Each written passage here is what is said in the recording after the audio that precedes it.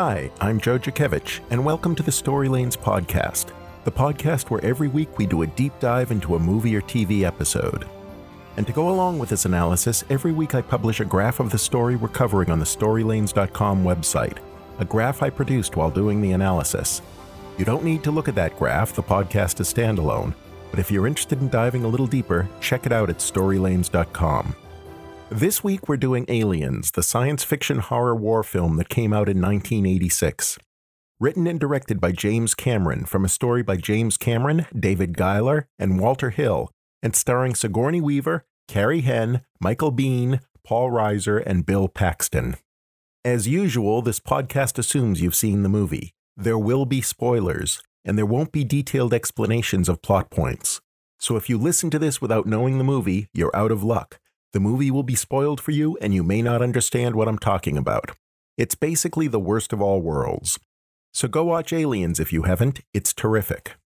Perhaps the first thing to note about Aliens is that it is a sequel to Alien.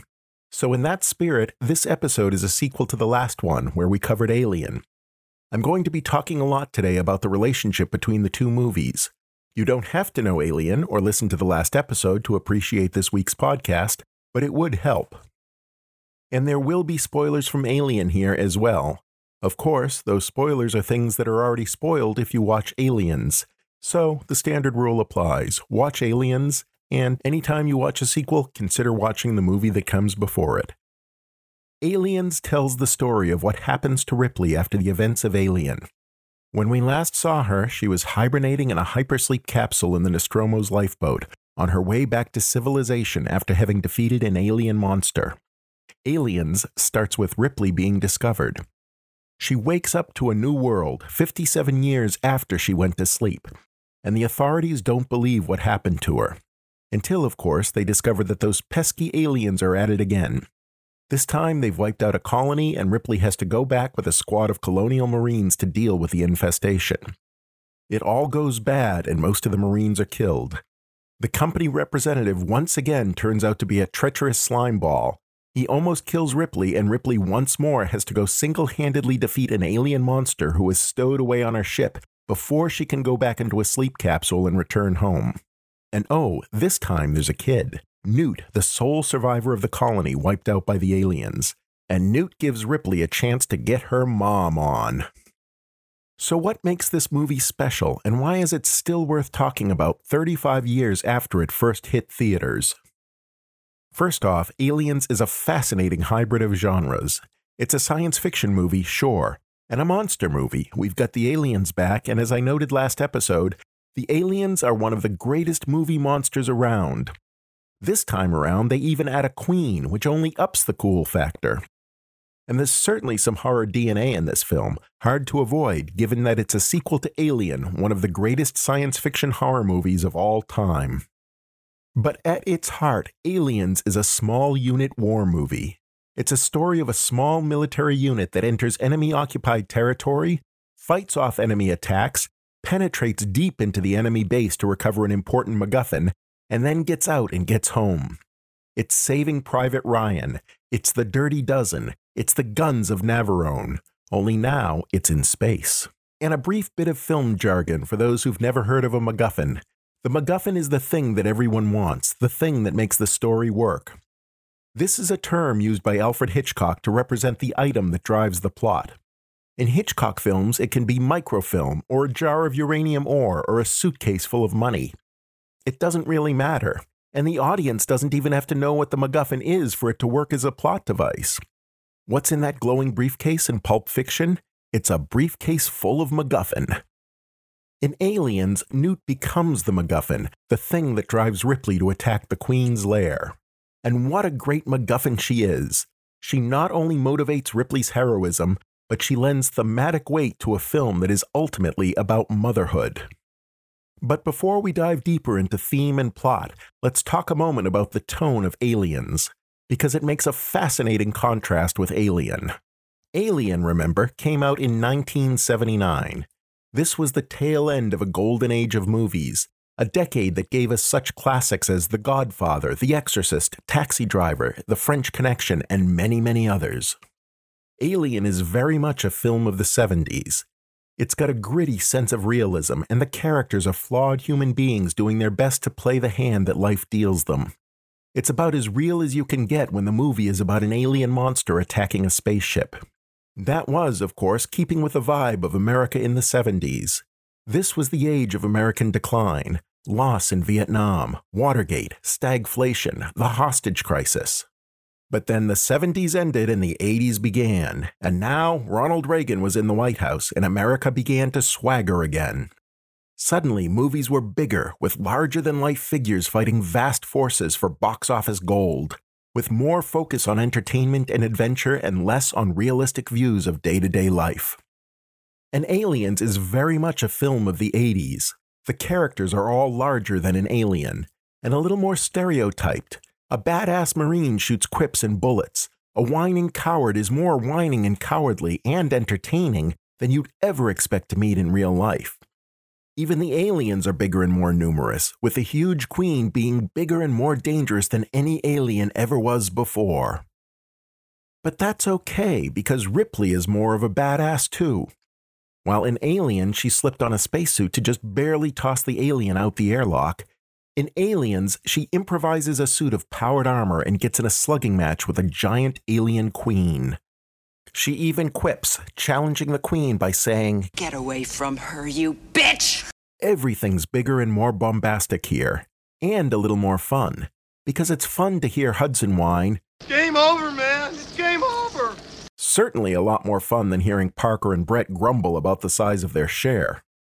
So with that in mind and realizing that Aliens is a small unit war movie, let's meet the unit. First, of course, is Ellen Ripley. Ripley's our hero, a woman who is horribly traumatized by the events of Alien. A woman who doesn't want to go anywhere near those monsters again. But she's drawn in against her will by the fear that the aliens will be freed to run amok across the galaxy. Because she's that kind of hero, someone who wouldn't turn her back on a risk like that, a risk to all of humanity. And Ripley's competent. She's constantly showing herself more together, more capable, more decisive than the Marines around her. When Lieutenant Gorman panics as his unit is being decimated, Ripley is the one who keeps her cool and drives the APC into the alien nest to rescue the survivors. When the squad is drastically reduced by its first contact with the aliens, it's Ripley who says they should nuke the site from orbit. And when Newt is captured, it's Ripley who launches a one-woman raid into the alien nest to rescue her. It's worth comparing the Ripley we see here to the Ripley we met in Alien.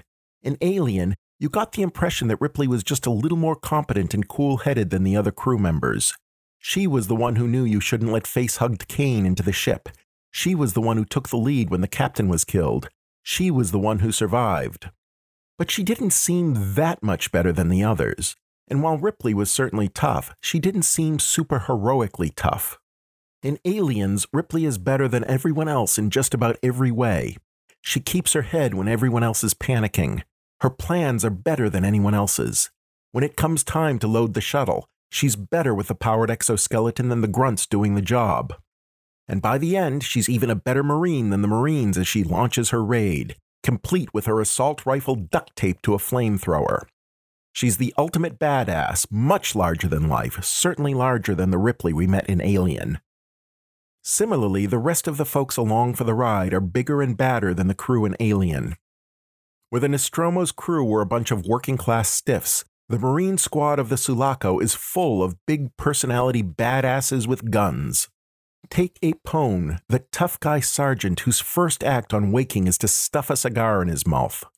Or Vasquez, one tough lady who shoots down her fellow Marines almost as effectively as she shoots down aliens. Bishop, the android, shows feats of superhuman speed with a knife for the entertainment of all, something we can't imagine Ash, the android from Alien, doing.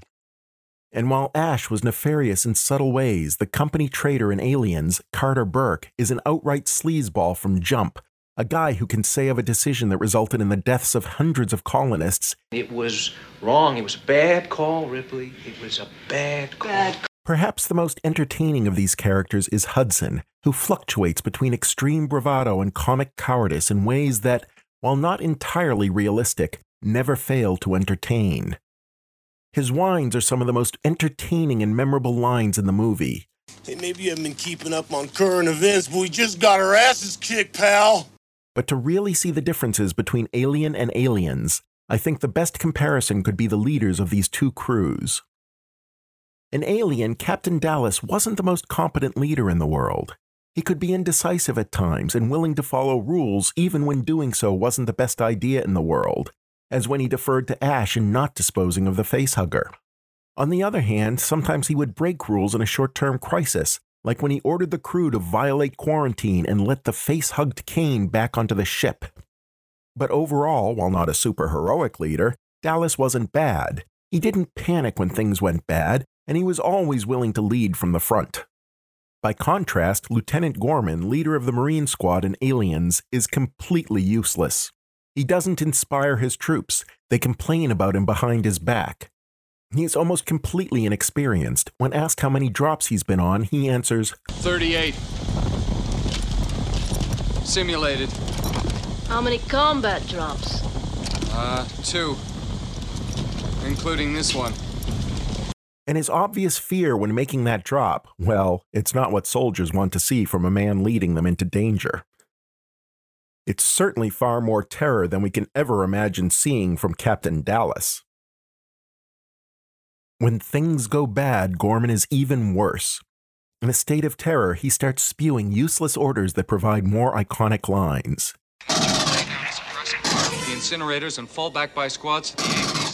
Which, in the context of everything falling apart as it hits the fan, is worse than useless. The orders distract Apone and get him killed. But Gorman does manage to redeem himself in the end with an act of sacrificial courage. But still, there is nothing subtle about this depiction of a man in over his head, a man who probably shouldn't be in charge of the simplest operation, let alone this mess. We're now in the world of the 80s films, and unlike the Alien of the 70s, subtlety is not desired. There is one last character to mention, and that's Newt. A nice kid, a brave kid, a thoroughly traumatized kid. There's not much else to her, though she does have a couple moments where she shows both courage and intelligence. She's a good addition to this bunch. So now that we have our characters in place, let's take a look at the story structure. The structure of Aliens is a lot less clean than that of Alien, so I'm going to leave mapping it against standard story approaches until later and instead dive right into how I map the structure. Because hey, it's my podcast, right?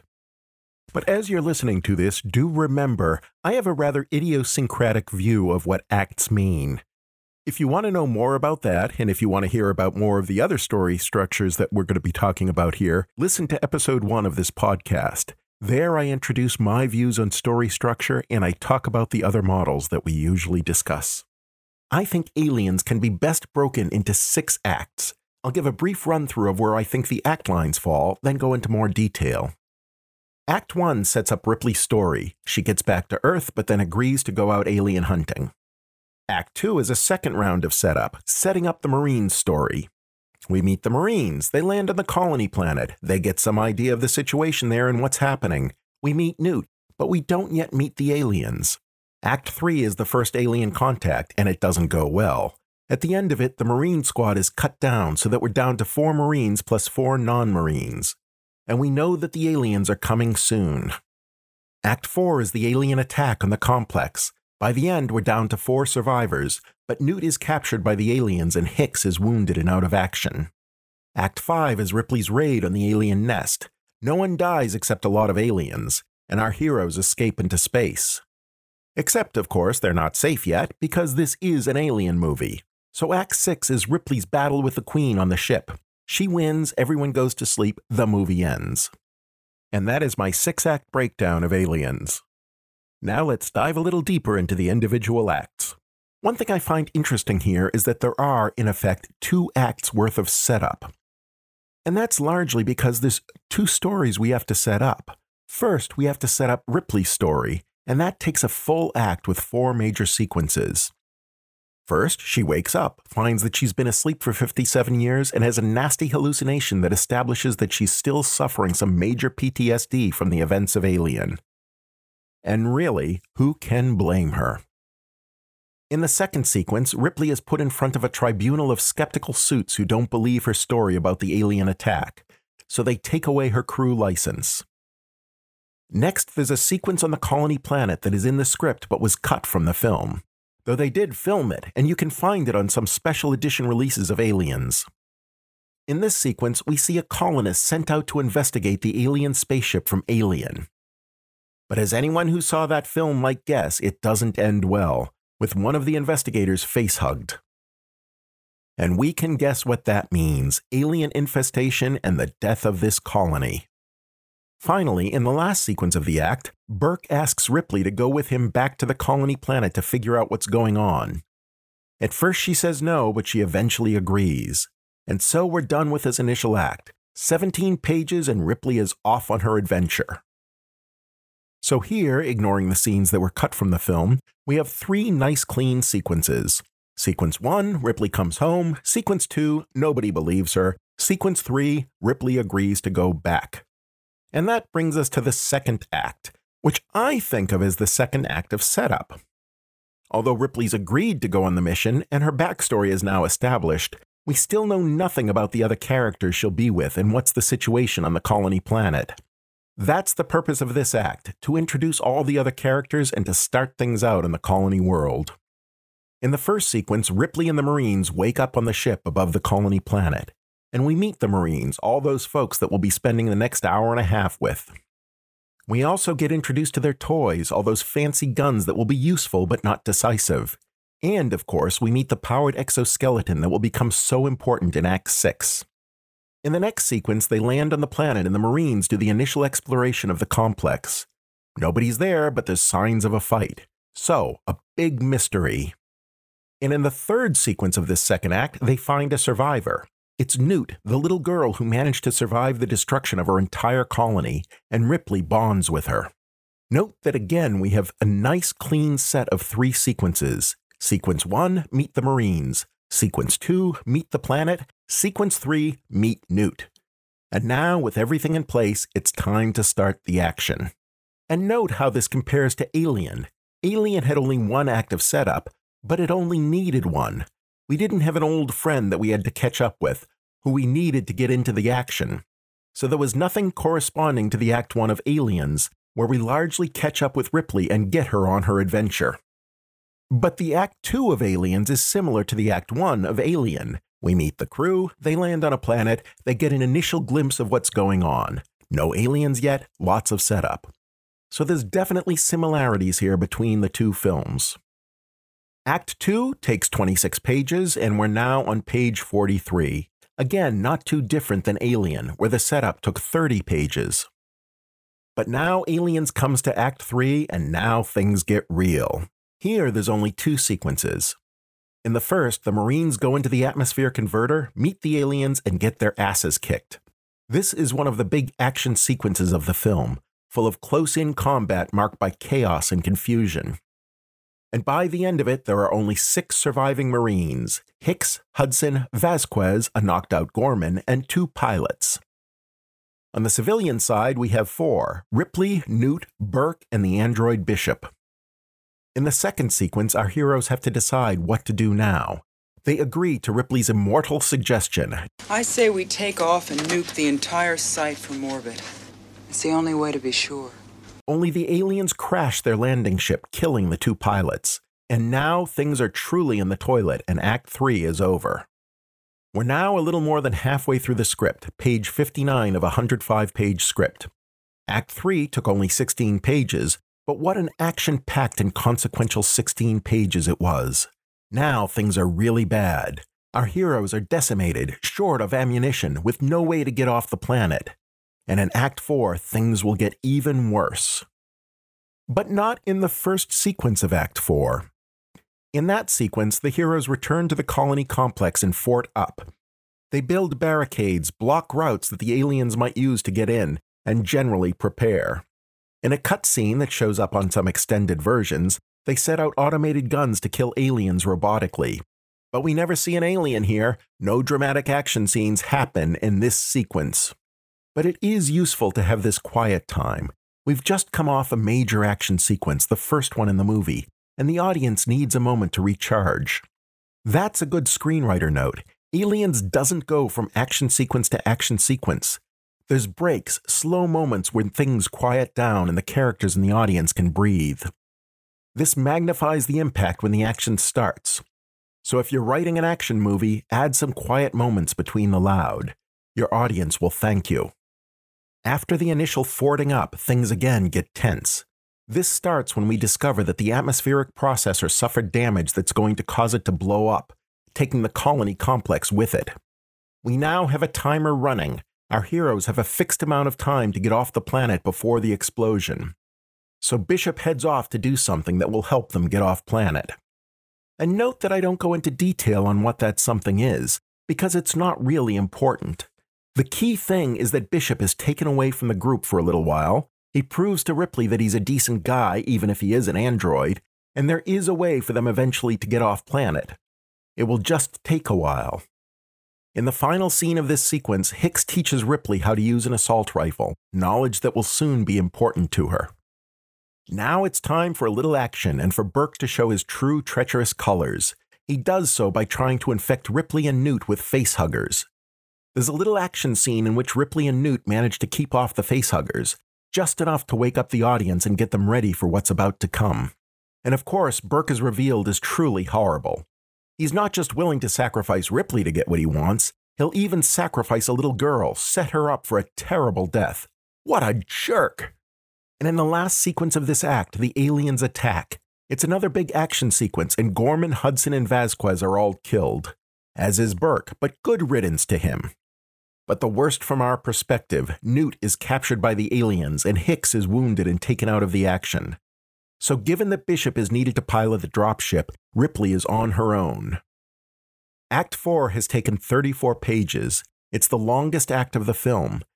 And now we're on page 93 and things are looking grim. And here comes Act 5, Ripley's raid to save Newt. She goes into the atmosphere converter, meets the alien queen, kills a whole lot of aliens, torches a whole lot of alien eggs, and gets out with Newt. The ship blasts off, narrowly avoiding being caught in the explosion of the atmospheric converter. And our heroes have gotten away, safe at last. Now all of Act 5 has been one big action sequence, and we'll talk more about that later. But note that this only covers 7 pages of screenplay. It's kind of short for an act, and there's really only the one sequence.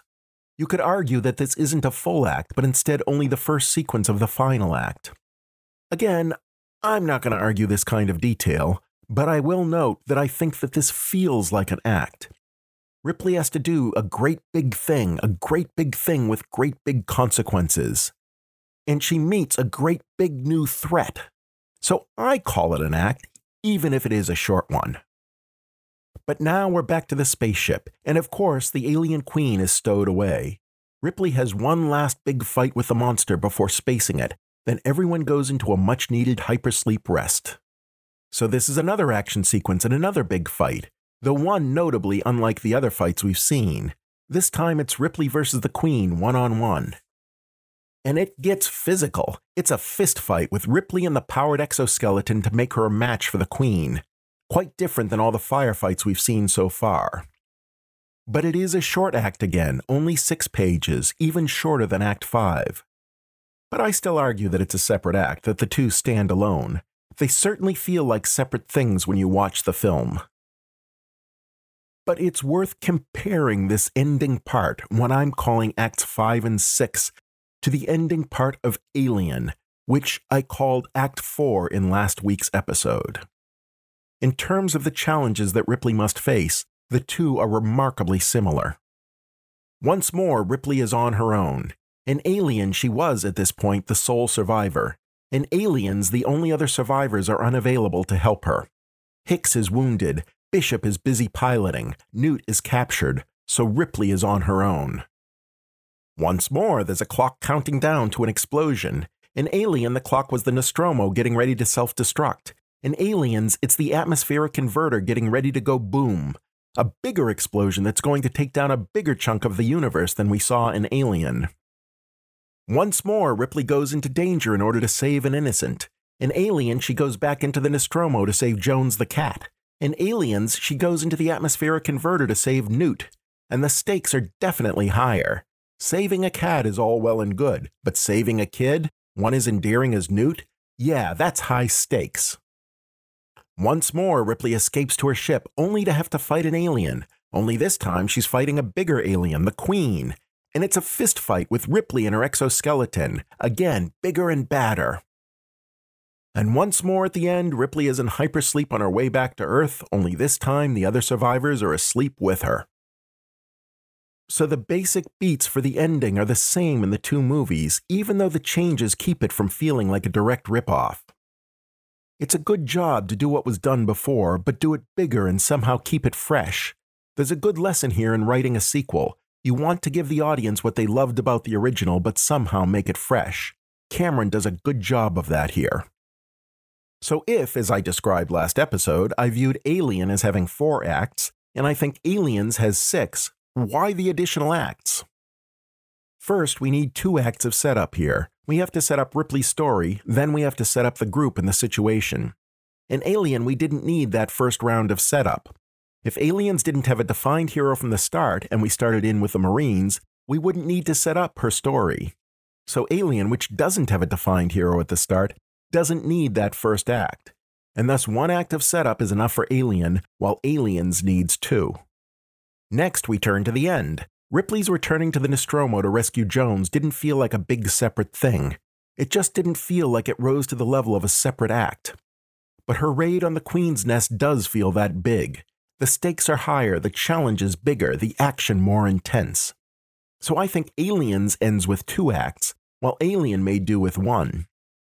As always, that is subjective, but that's my read, and that's why I think the ending here required an additional act. So take it together, and in my reading, what was the single setup act in Alien becomes 2 setup acts in Aliens, and the single climactic act of Alien becomes 2 climactic acts in Aliens, thus 6 acts instead of 4. But it is worth comparing those other acts as well.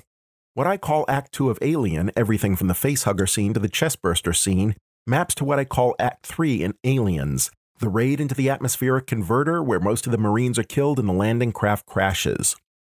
There's clearly a whole lot more action in the Aliens act, but the end results are the same. The crew is reduced in strength, and now there's a real threat facing them. Similarly, Act 3 of Alien, from the chestburster scene until the moment when Ripley and the others decide to abandon ship, corresponds to Act 4 of Aliens, when the aliens attack the complex and the survivors want only to abandon the planet without losing Newt. There is a structural similarity here. Both acts even include acts of corporate treachery, Ash in Alien, Burke in Aliens. So there's definitely similarities in the structures, though they are different in scale and there's more of Ripley's story that needs to be conveyed in Aliens. One thing I want to stress though, I noted last episode that I was impressed with how clean the structure of Alien is. Its symmetry appeals to my OCD heart. The structure of Aliens is not that clean, but that doesn't make it worse. The structure of Alien felt right for that movie. The structure of Aliens feels right for it. Structure needs to be the servant of story, not the other way around. Their different structures work for these different stories. Though it's interesting to see their similarities, they don't need to be identical. Before we dive into subplots, I want to take a look at the action sequences of this film. Aliens has 5 distinct action sequences. The raid on the atmospheric converter when most of the Marines are killed, Ripley's fight with the facehugger, the attack of the aliens on the base, and the escape of Ripley, Hicks, and Newt from that attack. Ripley's raid on the alien nest to rescue Newt, and the fight at the end between Ripley and the alien. All these sequences are excellent, but there's a couple other things worth noting about them. First, they are all distinct and different. The raid on the converter is a large-scale action involving many humans with guns and flamethrowers, but the humans are the one initiating the action and heading into enemy territory. There's even a vehicle involved as Ripley drives in the APC. By contrast, Ripley's fight with the facehugger is small in scale, though not small in stakes. It primarily involves Ripley and Newt fighting 2 facehuggers. It is also mostly fought with improvised weapons. No guns here until the Marines come in to finish things off. Then the alien attack on the base is another large-scale action with several humans, guns, and masses of aliens. But this time the fight is in human territory. Ripley's raid on the alien nest now has only one human fighter deep in enemy territory, fighting with guns. And finally, the battle on the Sulaco is a no-guns fight between Ripley and the Queen set in human territory. See all the differences in the number of combatants, the territory where the battle is fought, the weapons used, the number and types of monsters involved. None of these battles are the same, they all stand out as distinct. That's an important lesson for screenwriters. Mix it up, don't keep them doing the same thing. The audience will enjoy different types of action, so give it to them. Another thing to note about these sequences is how they are paced. The first one doesn't start until page 47, almost halfway into this film. The second happens on page 77, another 30 pages in. After that, things accelerate. The third action sequence is on page 81, then page 95, then 100. There's definitely an accelerating pace here. While there are no action sequences for the first 47 pages of the script, there's 2 in the last 10 pages.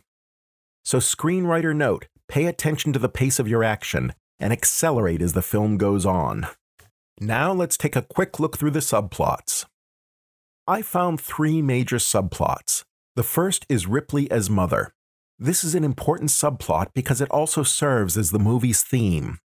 It's played out in both the way that Ripley becomes Newt's mother and the way she battles the alien queen, another mother figure.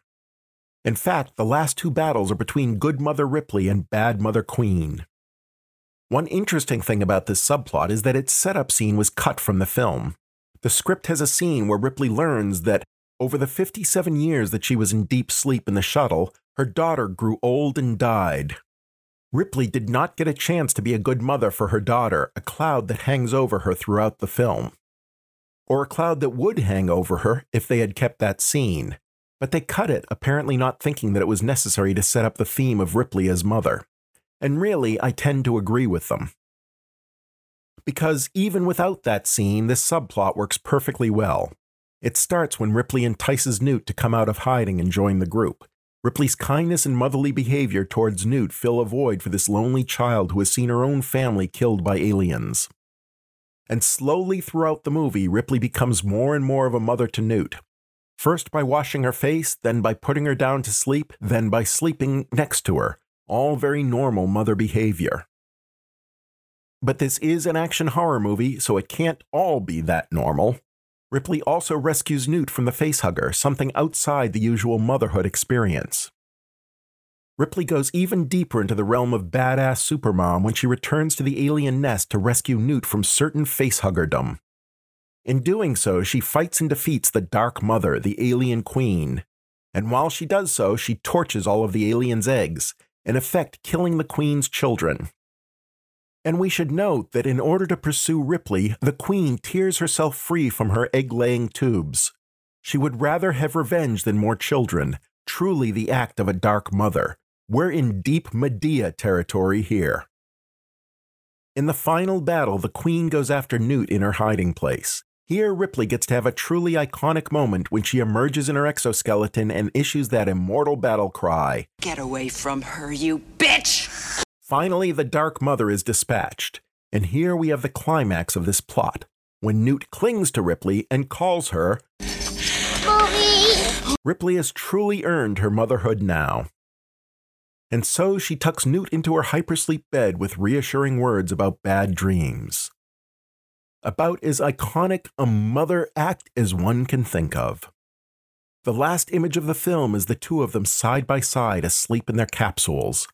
Not only is the subplot resolved, but the entire movie has become about the theme of motherhood and of the contrast between the loving, protective Ripley and the vengeful, destructive evil queen. The next subplot is the story of evil Burke and why you should never trust the corporation in an Aliens movie. This parallels the Ash subplot in Alien, in which someone who we think is an okay guy turns out to be evil. Though Burke is not an android as Ash was, he's just a venal creep who will do anything for his percentage. This subplot starts early in the film when Burke is the first person to really talk to Ripley after she has emerged from sleep. He then organizes the trip to the colony planet, ostensibly to check out the colonists, but really because Burke believes there's a profit to be made. Sure, Burke promises Ripley that they're going to destroy the aliens, but it's a lie. Later, when Ripley proposes to deal with the aliens by nuking the site from orbit, Burke objects. He claims that it's because the complex is so expensive, but we know better. He presses more and more to bring the aliens back, revealing his true nature to Ripley in a scene on page 67. And later, he tries to let the facehuggers infect Ripley and Newt, an unforgivable act, working against both the heroine and a small child. Burke's treachery is now revealed to the team, and when the aliens swarm the complex, he tries to flee, blocking the path out for everyone else. But of course, he's caught by an alien and dragged off to a much-deserved fate. There is a scene in the script that didn't make it into the film, in which Ripley later encounters a cocooned Burke in the alien nest. It's clear that he has an egg implanted in him, and Ripley shows him mercy by giving him a grenade to kill himself rather than be chest-burst. But they cut the scene from the film, and really, it's not needed, and it would probably interrupt the pacing of that wonderful Act 5 raid on the alien nest. One thing to note about this subplot, it's another case where the structure of Aliens parallels that of Alien. In both cases, there is a member of the team who is a treacherous company man. In both cases, his treachery surfaces somewhere in the latter half of the film.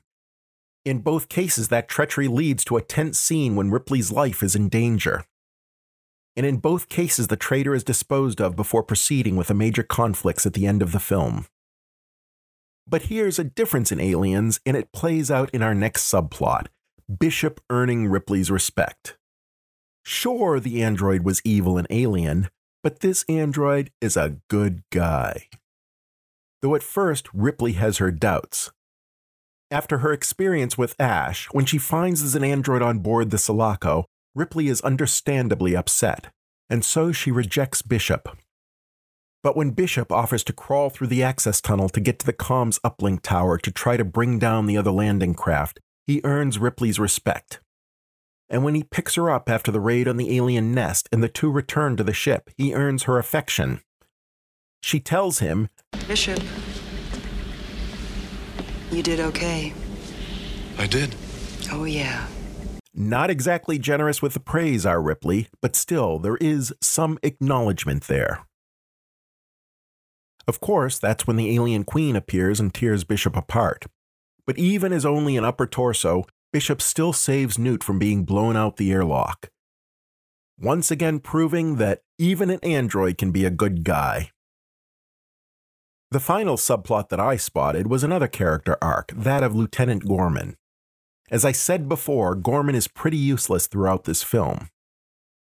And at first, we don't like him because of it. But when he recovers from being knocked out, he is gracious enough to apologize to Ripley, even though she cuts him off. And he never argues with her having taken over de facto command of the team. That is the act of a decent guy overall. But finally at the end, when Vasquez is wounded so badly that she can't flee the oncoming aliens, Gorman stays behind with her. You always were an asshole, Gorman. The two blow themselves up along with a bunch of aliens. But in that last moment, Vasquez acknowledges Gorman by giving him her special handshake, the one she only shares with people she regards as her comrades. All along, Vasquez has been the biggest badass of the Marines. And so when she acknowledges Gorman, we know that he has earned his place in the Marine pantheon. It's nice stuff. I am always a sucker for a good redemption arc. So now let's look at Aliens through the lens of some standard screenwriting models. If you don't remember these models or you've never encountered them before, you might want to listen to the introductory episode of this podcast where I describe the models that I'll be using. You can find that episode on your favorite podcast service or on the StoryLanes.com website. The first of these screenwriting models is 3-act structure. I've already noted that I think Aliens has 6 acts, but it can, without too much difficulty, be forced into traditional 3-act structure. It's a little uncertain where the inciting incident is in this script, however. In some ways, the inciting incident is when Ripley's lifeboat is recovered at the start of the film. That's what really starts the ball rolling. It lets Burke know there's potentially valuable aliens out there. That inspires him to order the colonists to check them out. And that in turn leads the colony to be destroyed by the aliens. And of course, the destruction of the colony is the motivation for the mission to find out what happened, and that's the rest of the film. So if we take that as the inciting incident, that means that the inciting incident happens in the first scene of this film. That's not normal, but it does happen. But there is another possible inciting incident. Here we look at things from Ripley's perspective. From her point of view, the inciting incident is when she is asked to go on the mission to the colony world. This is the thing that upends Ripley's life, such as it is. Though really, her status quo has barely been established. She just got back. But established or not, her life is turned upside down by Burke's invitation to join the mission. So there's a little question about what we should count as the inciting incident. But there's no real question about when Act 1 ends. That is when Ripley decides to go on the mission. And Act 2 begins in the spaceship when Ripley and the Marines wake from their long, cold sleep. The next big point in 3-act structure is the midpoint. Remember, in traditional 3-act structure, the midpoint is a major turning point when things get truly serious. That's when the shit hits the fan. I think the clearest midpoint would probably be when the dropship is destroyed by aliens, leaving our heroes marooned on the colony planet. They've lost their massive firepower and most of the Marines. They have no way to escape, and there are aliens coming soon. Things have certainly gotten real. This happens at page 58, a little late for a 106-page script, but not too bad. Another possible midpoint is just a few pages earlier, around page 50. Here is when the aliens appear in the atmosphere converter and wipe out most of the Marines. In one short scene, the Marines have gone from in charge with massive firepower to almost wiped out, fleeing for their lives and barely escaping. Again, things have gotten real, though not as real as they'll get in just a few pages when the dropship is destroyed. Act 2 continues until after the aliens have wiped out the fortress and the colony's headquarters. We're down to 3 adults. They've got a ship to get off planet, but the aliens have taken Newt. This is the moment when Ripley makes her decision and her plan and commits to it. She's going in to rescue Newt. There's no turning back now. And that is the traditional definition of the start of Act 3. Act 3, of course, is the 2 epic battles with the alien queen, the first in her nest, the second in the spaceship. And the climax, the moment when Ripley has blown the queen into space and Newt calls her mommy. So 3-act structure works here, more or less. I just think that Aliens makes more sense if you regard it as being in 6 acts. So how does Aliens shape up against Blake Snyder's Save the Cat? Well, pretty good, actually. First, all the things we noted for 3-act structure apply here, because Snyder was basically expanding on 3-act structure. But look at the statement of theme which Snyder has on page 5. That's actually pretty close. Essentially, the statement of theme happens in page 6 of the script, when Ripley learns that her daughter died of old age, thus setting up the theme of motherhood.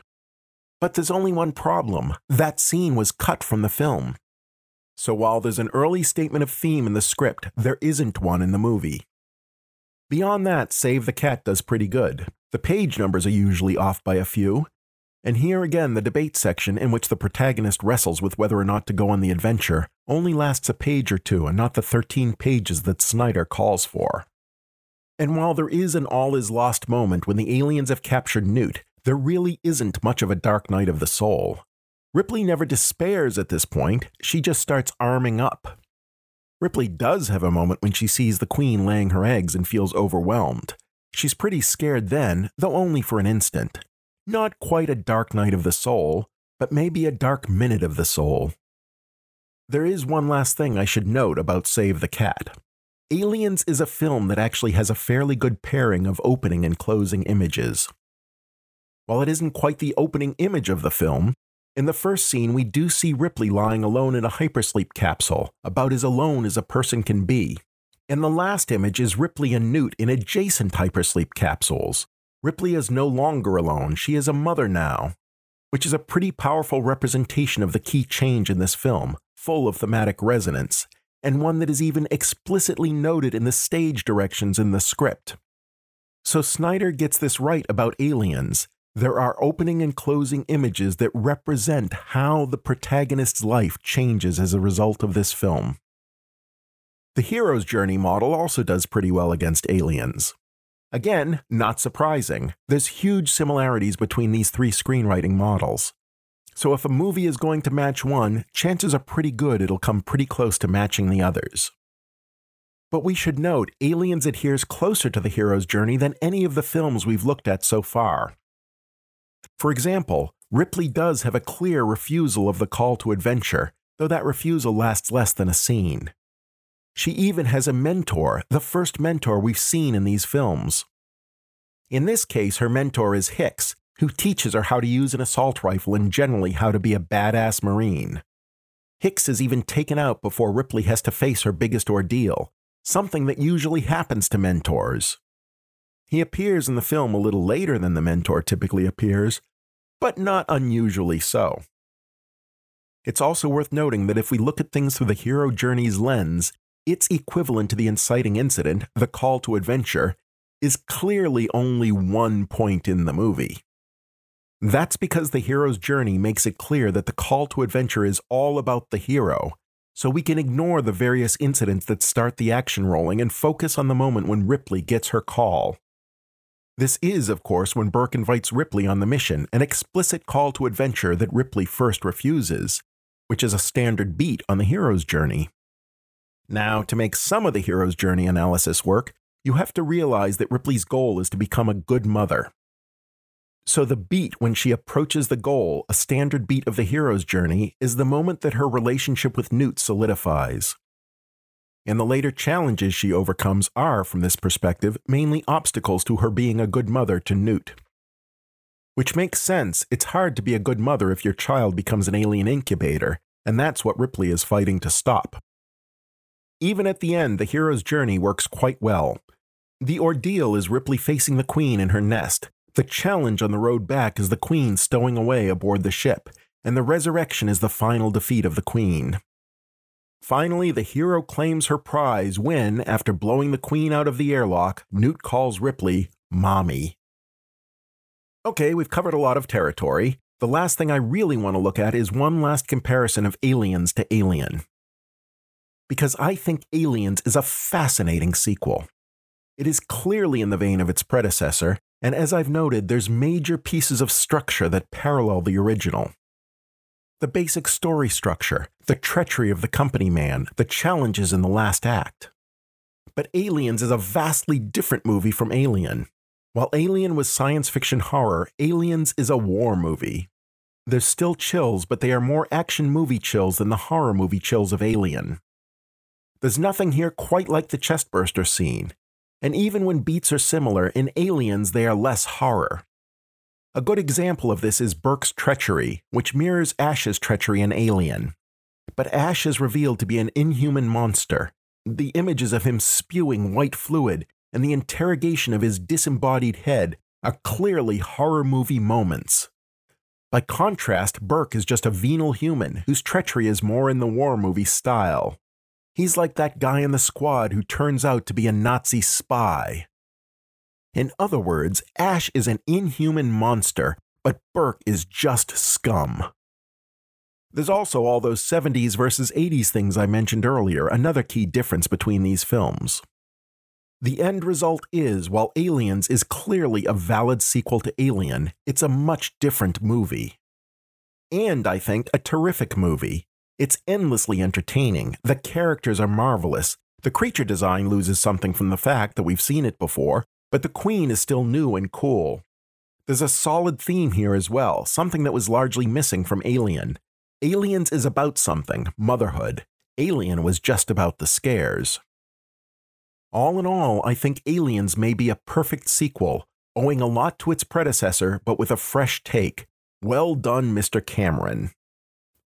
And of course, comparing the two is fascinating, because you have a similar story structure and similar beats, but the differences in tone make these movies so different.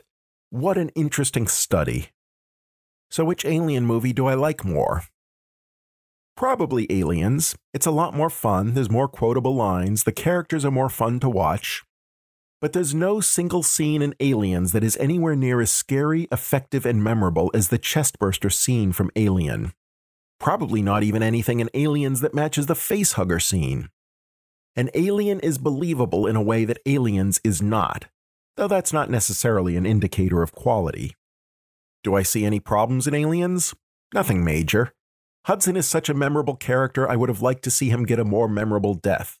And there are a few inconsistencies between Alien and Aliens. If the company knew there was something on that planet, as they clearly did in Alien, why did it take them 57 years to send someone else to check it out? How exactly do you build a colony and not notice the giant alien spaceship just over the next hill? But I can live with all of this. No, for my real problems with the series, you'd have to look to Aliens 3.